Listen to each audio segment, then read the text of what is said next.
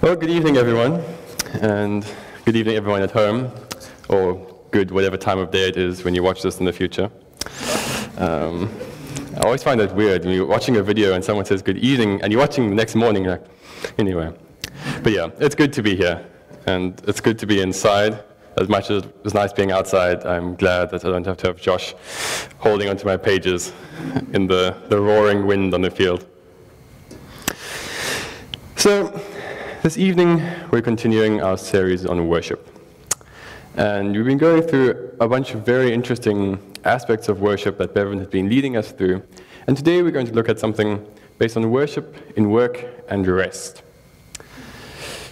Because worship is a multifaceted thing, right? We have worship all over the place. We have worship here singing. We have worship praying in the streets. We have worship in prayer. We have worship in meditation, worship in all forms.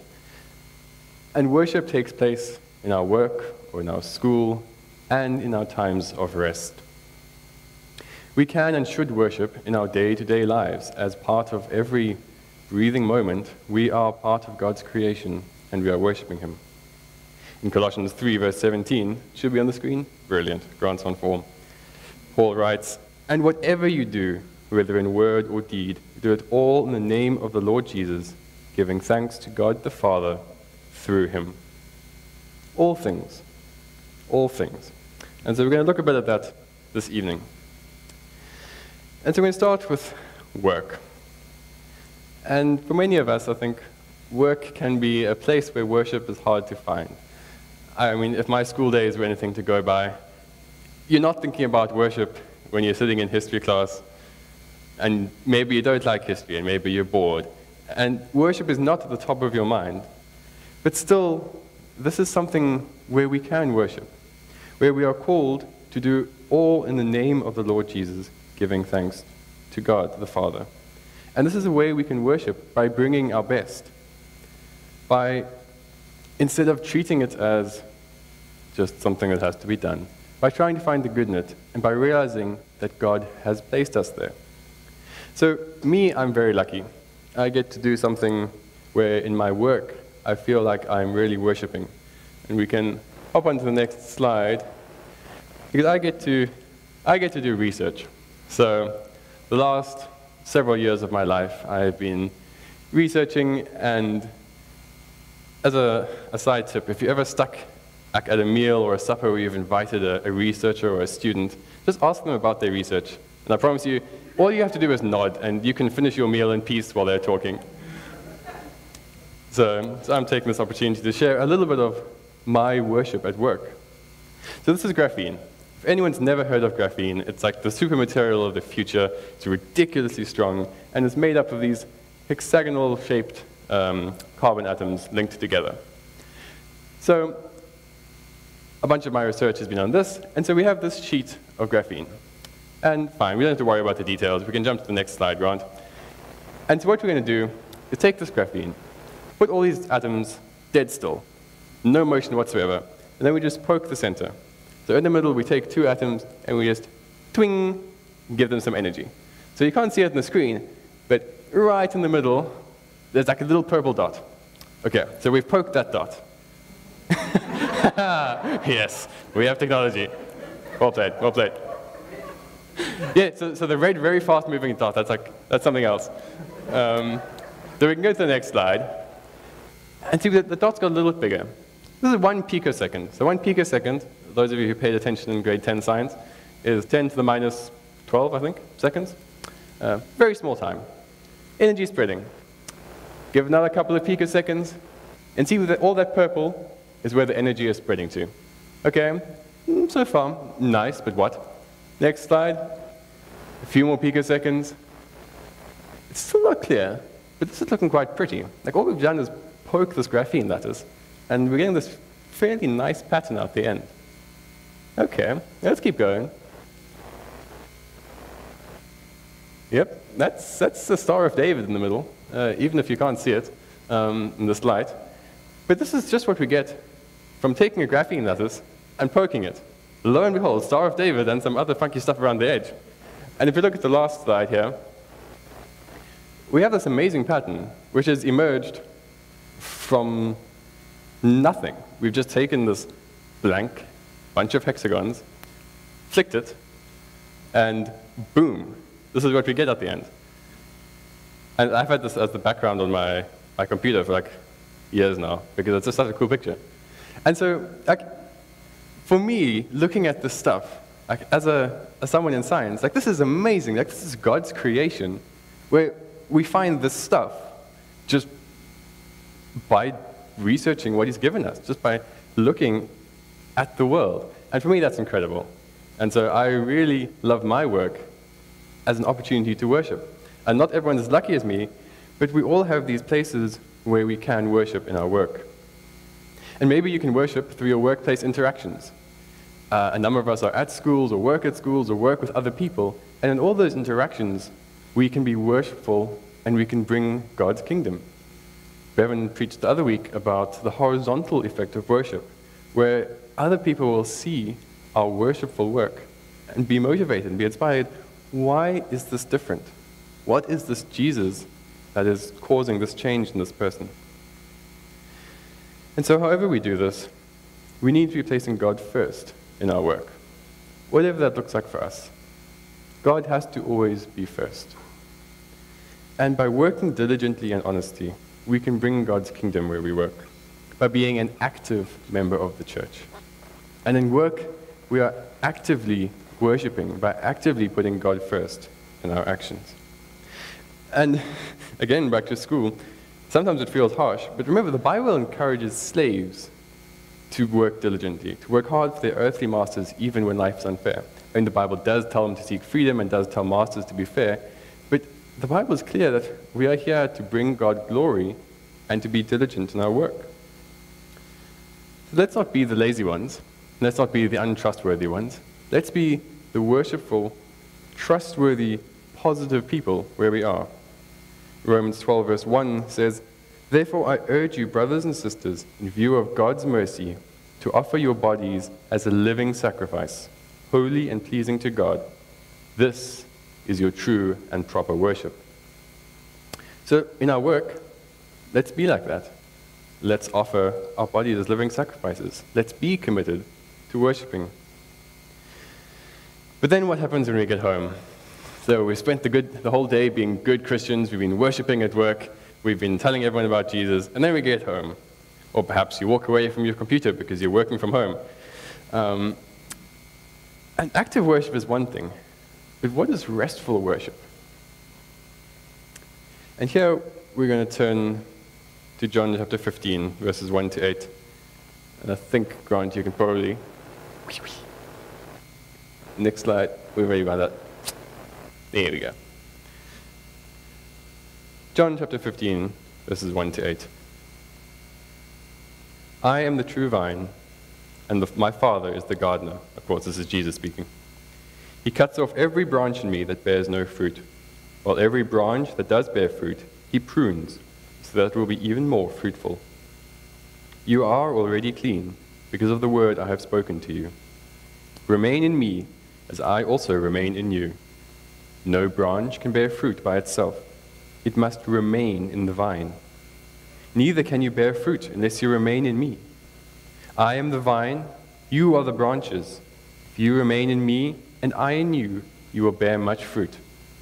Apart from me, you can do nothing. If you do not remain in me, you are like a branch that is thrown away and withers.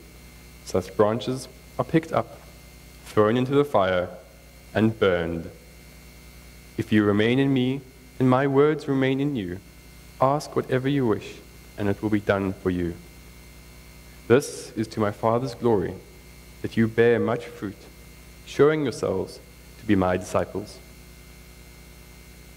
So we're going to come back to this passage a few times, so just keep it in the back of your mind, this idea of remaining in the true vine. And so the first question is, how do we approach rest? There are a lot of ways where we can try to rest.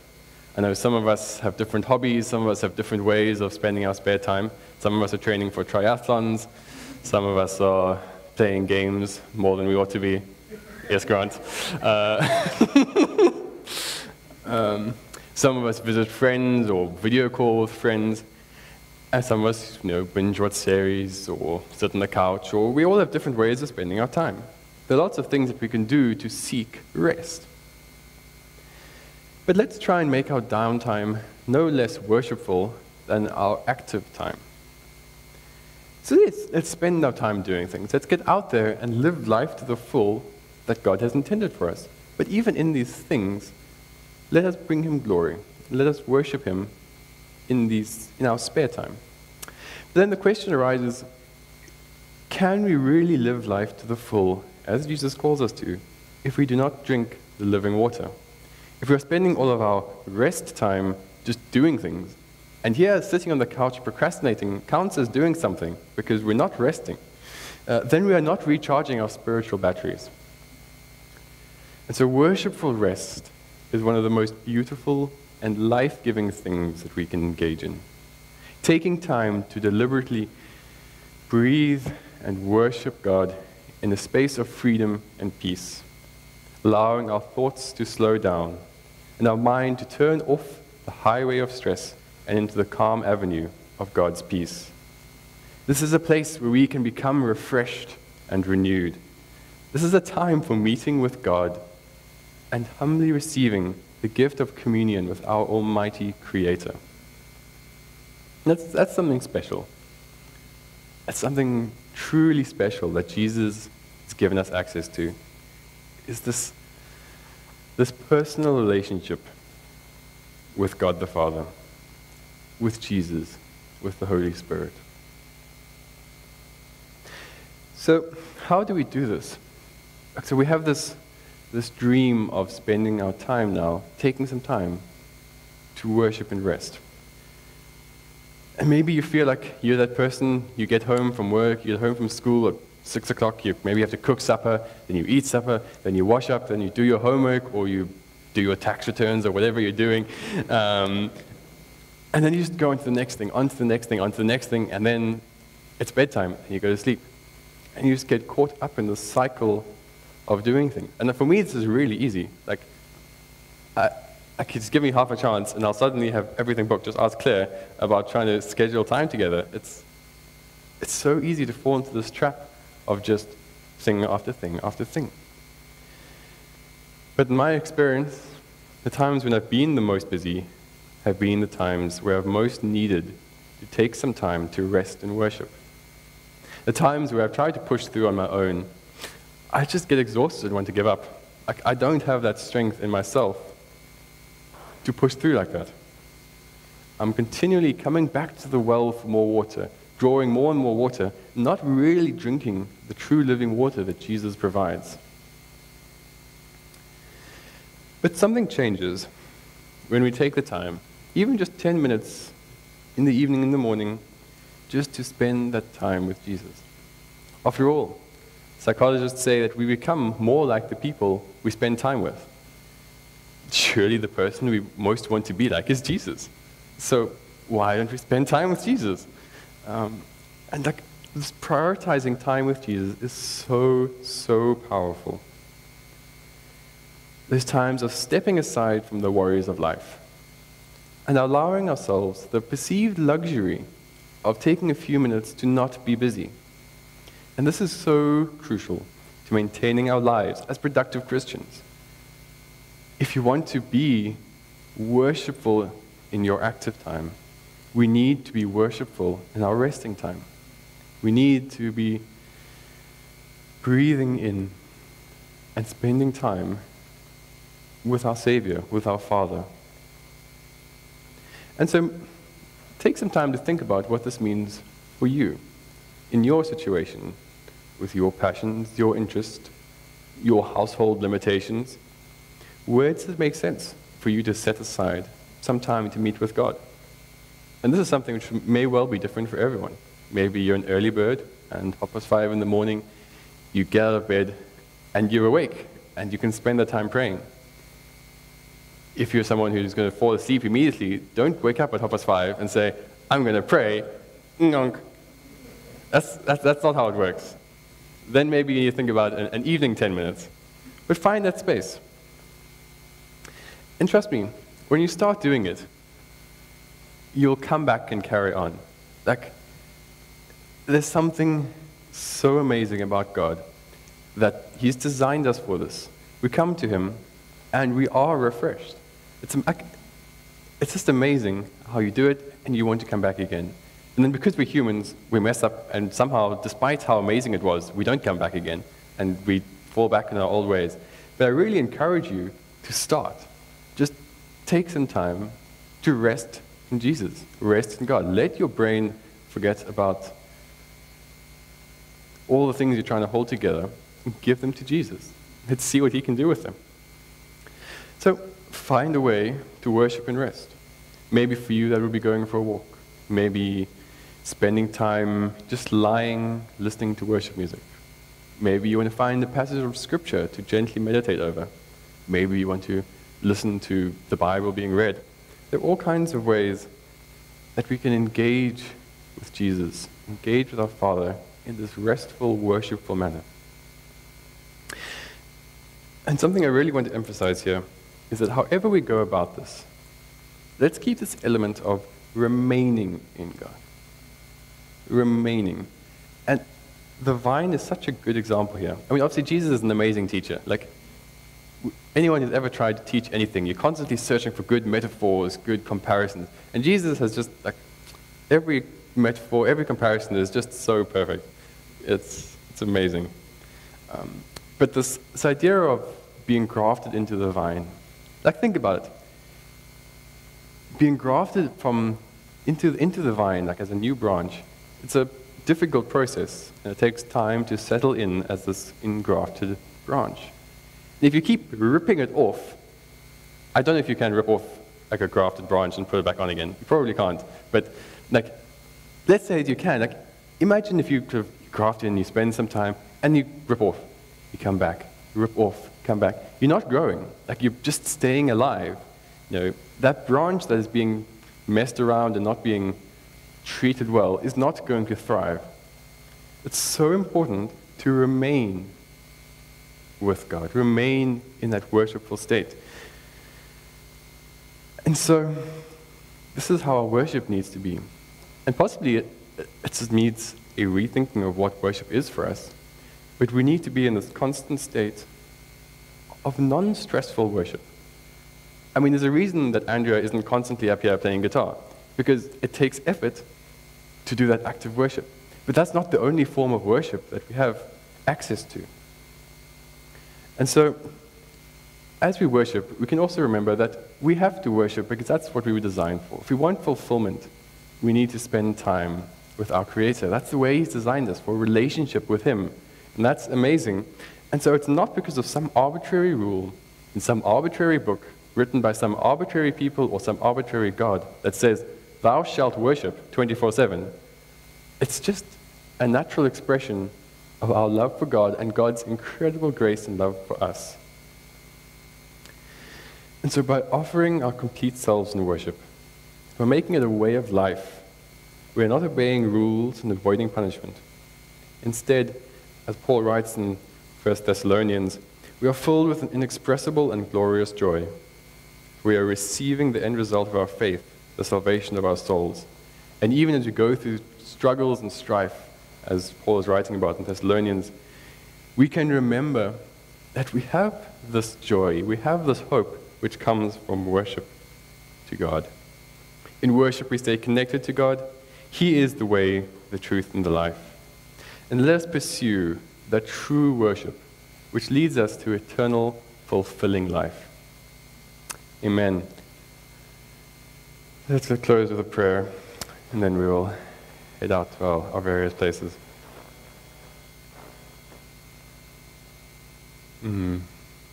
Father God, we thank you for the gift of worship. We thank you for your Son coming to set us free, that we may worship in spirit and truth. We thank you for the truth of who you are, that you are God the Father, you are God the Creator, you are God over all, and yet you love us, and you long to be with us. And Father, help us to seek worship, because this is what you desire. And Lord, we desire to desire what you desire. And we want you, God. So, Father, give us rest. And give us peace that passes understanding as we spend more and more time in your presence, worshiping you and experiencing the fullness of joy which only you can bring. Yeah, be with us all, Father. Amen. Cool. Have a good week, everyone. We'll see you around.